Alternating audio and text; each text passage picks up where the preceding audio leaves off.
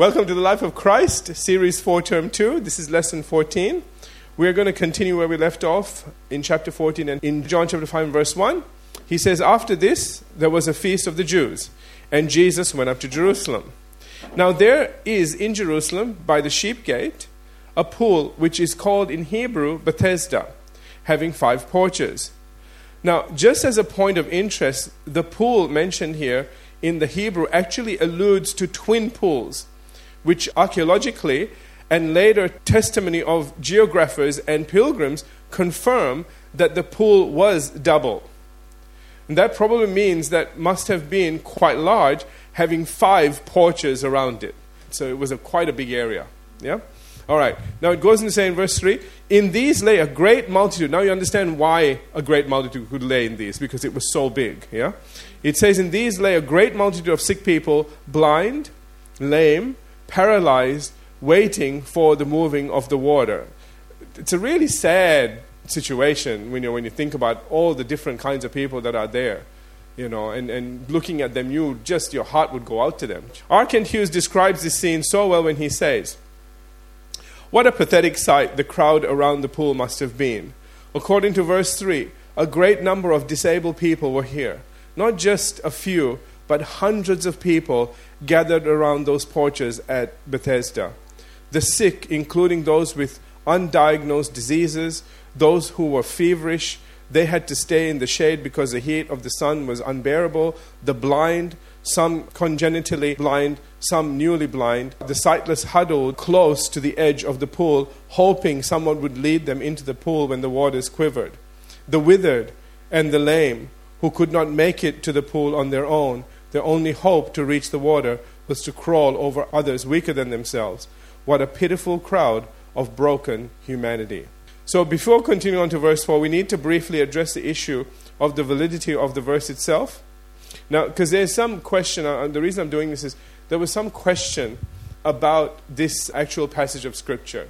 And I want to very briefly cover it, okay, with these comments. In his commentary, William MacDonald writes, while in many versions of the Bible, the latter part of verse 3, beginning with the words waiting for the moving of the water, and all of verse 4 are missing, these words are in the majority of manuscripts. Also, the story makes little sense without an explanation of why these 6 people were there. Can I get an amen on that? Okay, that was very key, because people say, well, no, we don't know about those verses, but then those verses explain the reason they were there. Otherwise, why have this whole multitude there? Amen? Added to this, even William Hendrickson says, after considering all the arguments, that the possibility of supernatural, angelic activity must not be ruled out. In the days of our Lord, ministry angels came into prominence again and again, and unusual powers and energies play an important role.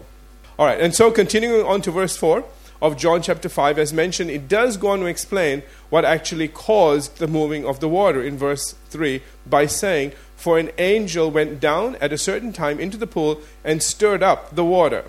Then whoever stepped in first after the stirring of the water was made well of whatever disease he had.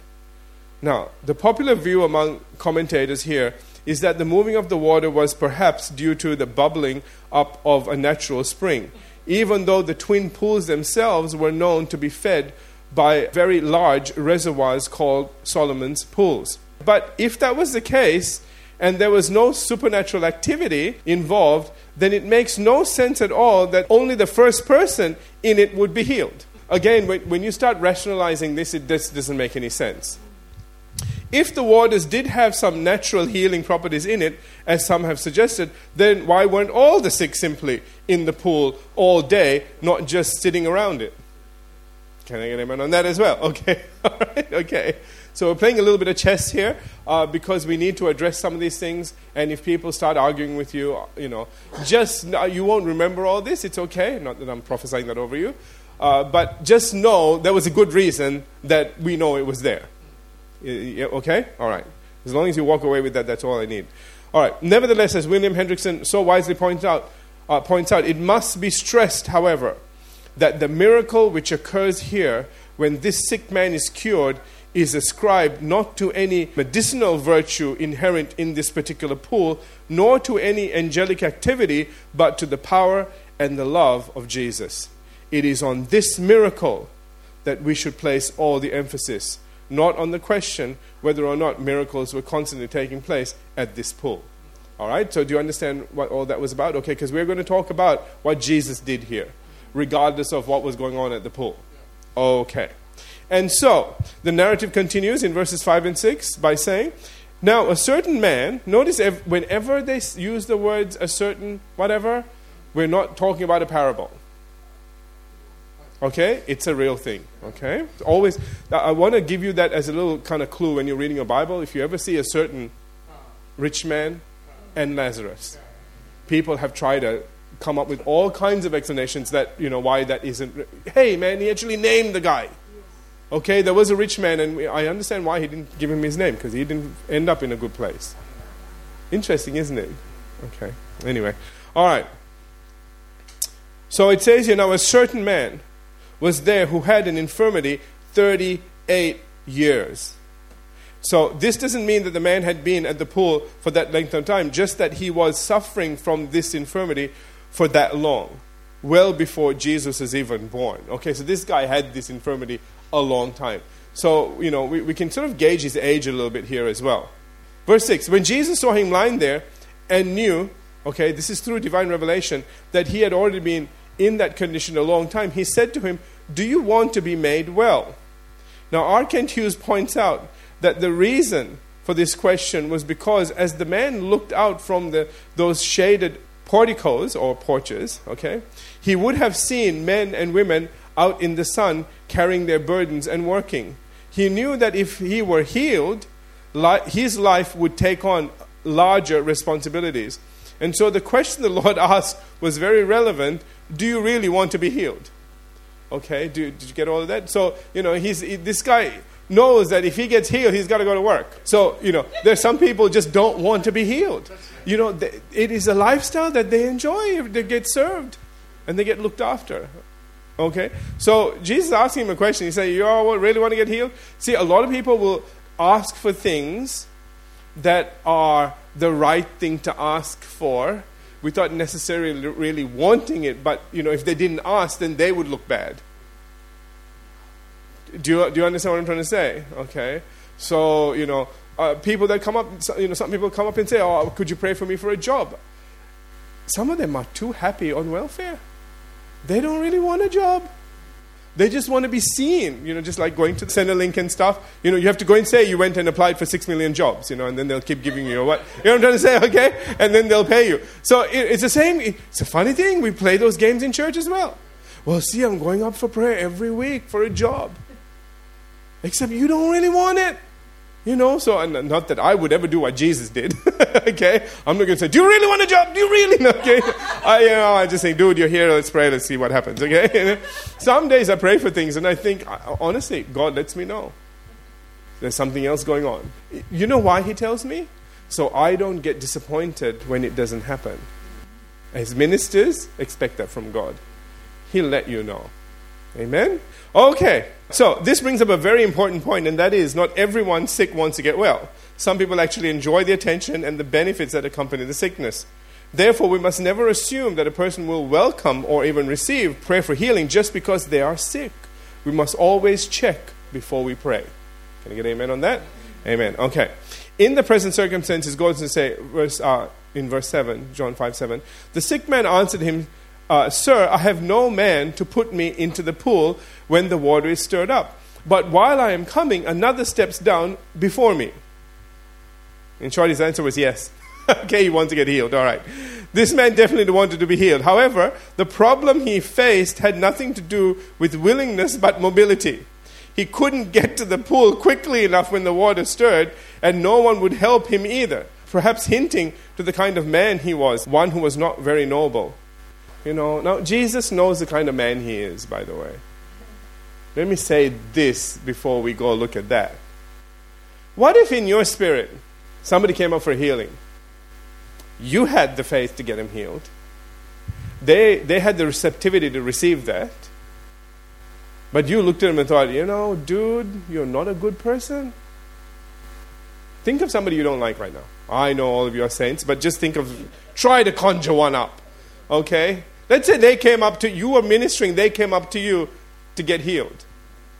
Now, listen, okay? So Jesus, he knew all men. He knows what kind of person this is. And yet, there's no hesitancy. All right? I want to draw your attention to this. He asked him a question. He said, yes, there's nobody to get me there. Okay? He wouldn't say why. Jesus knew. Went right over that and he said, all right, fine. He says, rise, take up your bed and walk. Wow. Okay? In other words, there was no need for an angel this day. The Creator himself, the captain of the armies of heaven, which included angels, was standing right before him. And with a single utterance, this man's 38-year affliction was over. Isn't that something? Huh? After that long, one word from Jesus, and he's gone. It's over. Amen. Interesting enough, Leon Morris points out that this healing differs from many others in that not only is there no mention of faith on the part of the man, but there seems to be no room for it. He did not even know Jesus' name. Moreover, until Jesus uttered the critical words, his thoughts were centered on healing through getting into the pool. Interesting, isn't it? Okay, and it's really important that we see all of these things because, sometimes we get into this religious mindset where we think, well, now, brother, you need to have this, you need to have faith, you need to blah, blah, blah, blah, blah. Do you understand? And so we start building all kinds of conditions. We come up with all sorts of things that we say, well, if you don't do this, and if you don't do that, and if you don't believe this way, and if you don't listen to this, this guy didn't have any time to go sit and listen to tapes. Can I just be real with you guys? Okay, see this, please, because I want you to see this. Okay, the reason why it's very interesting. Notice what gospel this is in. This is in John's gospel. This is the same gospel that talked about Jesus turning water into wine. Okay, it's one of those gospels, and like I told you, I wonder sometimes whether John went to heaven before he started writing all of this, because there's an insight into what he writes and why he writes things, much that goes far beyond all the other three. I'm just going to say that, okay? And when I look at his stuff, I think, why did you put that there? Because all the others say, well, they had their faith, and it's your faith made you whole, and all that stuff. Here, nothing. Absolutely nothing. He says, you want to get healed? I have nobody to take me to the water. He goes, take up and go home. Okay. That's it, dude. End of story. Why am I saying that? One of the things I found that the enemy does is he says, okay. You believe that healing is for everybody? Okay, yes, but, and he sticks the but in there. And he says, but you need to be this way, they need to have that faith, and all of these things start piling up. And so you go from, you believe, you lay hands on the sick, they'll recover, to only if they ... It's all conditional. And the more conditions we throw on something, the more we are stopping God from moving through us in the way that he wants to do what he needs to do. Because we're standing and saying, yeah, but God, I remember this now. These two people come up in the healing line, right? The ministry is praying for different people. And this lady is standing next to another lady. And this minister is about to pray for her. And she said, you know what, I have a word from the Lord. And he goes, oh, what is it, sister? She goes, God told me that if that lady takes off that diamond ring, then she'll get healed. And he said, is that right? So he went and laid hands on her. She got healed. This one didn't. Hello. Are you with me? You know why? Because this one had a critical spirit. You get it, right? Let's move on. Okay. So, in other words, we can deduce from this, while faith on the part of the individual is preferable, it is not essential, as long as the person praying for them has enough faith to get the job done, and the individual being prayed for isn't opposed to the prayer. Did you get all of that? Okay. One of the biggest problems that I found that we have in praying for people that are Christians are their religious ideas. It's easy to get someone healed that doesn't believe anything, in a sense that, doesn't have religious ideas, than somebody that has all this history behind their religion and their Christianity. Yes, but my uncle got prayed for, he died. My aunt got prayed for, she died. Everybody here that got prayed for died. Why does it make me... You have to deal with all of this stuff suddenly. And you're thinking, dude, there's you and me. I'm praying, I'm believing. I don't know what all the other guys did. And see, just to have that conversation is a waste of time. Are you all with me? So instead of just doing what we need to be doing, a lot of times this is where Jesus always ran into this one problem, was when we dealt with a religious mind, there were problems. And so I need you guys to realize that as well, that when don't think, I'm saying this for this reason, don't think just because a Christian asks you to pray, oh, that's cool because they're a Christian and I'm going to pray for them and it's going to work. Don't be disappointed if it doesn't. The reason is they might have preconceived ideas in their mind about, oh yeah, you're going to pray, and yeah, I don't know if I believe in all that stuff, but yeah, I'll humor you. You can pray for me. And while you're pouring your heart out, that's what's going on in their head. In this case, both requirements were fulfilled. Jesus had the faith. This guy wasn't opposed to it. Verse 9, and immediately the man was made well, took up his bed, and walked. And that day was the Sabbath. And there we go. That's where the music changes. Okay? Right? Because you're not meant to heal on the Sabbath, says the Jewish leaders. Never God. Never God. Okay. So before we go on, please make note the sequence of events here. It did not say that when the man decided to take up his bed, he was made well. But after the man was made well, only then did he take up his bed and walk. All right. I need to deal with that for a minute. I wrote that in for a reason. That was my cue to talk to you. Okay. There is a certain mentality where, people say, well, you need to demonstrate your faith. So you need to get up and walk around or whatever, do something you didn't do. And while that has merit, we need to understand the difference, because you do that because something has happened to you. And you can do that. So when a person asks you to do that, there should have been faith exercised that a miracle did take place on the inside of you, that you could start to do something you couldn't do before. And so rather than just sitting there and, something has happened that you don't have to be there anymore, you can actually get up and walk, that's what they mean. What some preachers have done that are lazy are said, well, I'm going to pray for you and, it's up to you to get up and walk. And they have not exercised any faith. It's more judgment than anything else. They won't judge themselves. Whether they released enough faith, they're now going to judge the person whether they exercised their faith and got up and walked, or they didn't. And so we're going to point the finger at you and say, see, you didn't have any faith, so that's why you didn't get healed. Hang on a minute. Go back to the guy at the pool of Bethesda. Guy didn't have any faith at all, as far as we know. Are you with me? This was all on Jesus, and he did it.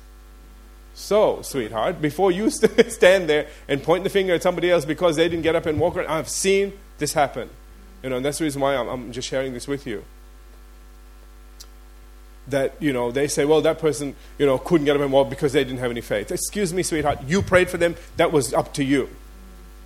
Unless they were rejecting what you were saying, that's different. There's a whole another kind of worms, right?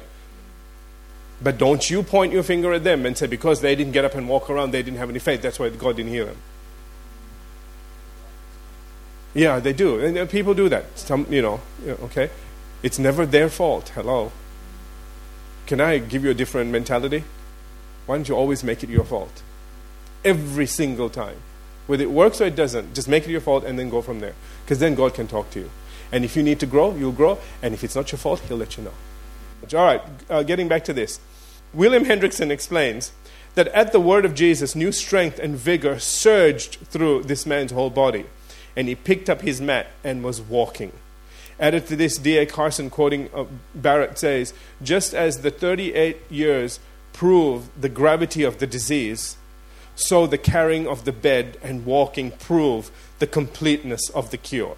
In other words, there was no question of how serious, permanent, and devastating this affliction was, and therefore how equally powerful, absolute, and miraculous the healing was. And as to what we might imagine may have happened next, R. Kent Hughes writes, what do you think happened after this man was healed? Do you think he calmly rose to his feet, straightened his robe, and said, oh yes, my bed, as he calmly rolled it up and walked off nonchalantly, or casual or indifferent, toward his home?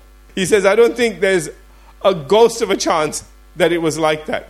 If this man's personality was anything like mine, when he stood to his feet and felt those muscles become firm and his legs enlarge, he let out a shout that rippled the water. He began to jump and say, look at me, 38 years a cripple, but now I'm healed. Maybe he did that, maybe he did not. But I doubt he was nonchalant or casual or indifferent. Yeah? You know this would have been a very exciting day for him and his family. He would have had, this guy didn't come from nowhere. Okay? UFO didn't come and drop him in, okay? So obviously there were people that cared for him and loved him, and, what an incredible story he would have had to tell him. Amen? They said, you got in the pool? No. One guy came up, said, take up your bed and go home. Here I am, That was the end of it. I'm sure they said, who is this guy? Okay. All right. And, of course, all this happened on the Sabbath. And so it goes on to say, John chapter 5, verse 10. The Jews therefore said to him who was cured, isn't it amazing? Praise God you were cured. I mean, you've had this for so long, and we are so thrilled that you finally got your healing. Should have been what it said. But no. This is how the religious mind works. The Jews therefore said to him who was cured, it is the Sabbath. It is not lawful for you to carry your bed. If I was that guy, I would have taken his bed and beat the Jew with... I'm just saying, man, I would have just, I'd have said, here, have my bed. Yeah, all of it. I'm sorry. Okay. Now let's get back to this. Okay, I repent. All right. Seriously, man, really, somebody says something like that, It's like somebody saying, who's just lost their loved one, and they say, well, there's more room in the house for you now, isn't it? You know what I'm trying to say? You want to send them off with your loved one. Hello. Okay. All right. So in reading this, many people, especially preachers, think that Jesus broke God's law for a good cause, of course, when in fact he never did. Now, I have actually heard people say that he did break the law, but he was the Lord of all of this. No. Remember the Sermon on the Mount. He said, I did not come to destroy, but to fulfill every jot and every tittle of the law. Huh? So you just cannot say that Jesus broke laws and say he was justified in doing that because blah, blah. He never did. And it's really sad when preachers are up there preaching and, TV and what all, and they don't know that. Because it starts making Jesus look bad as well. And they miss things. They miss the fact that he never broke any of it. If ever he did something that seemingly was breaking the law, it was because it wasn't a law of God. It was a law of the elders or tradition or something else. It wasn't God. It had been twisted so much that it wasn't even recognizable. Amen. Amen. Oh, I've run out of time. For this reason, next time we come back, we'll take a little look at this a little more closely and see what laws he really did break. All right, let's have every head bowed, every eye closed. Let's conclude for tonight. Hallelujah. Well, Father, we thank you today for your word. We thank you, Father, for all the amazing things that we are learning. And we thank you, God, for your spirit that is here.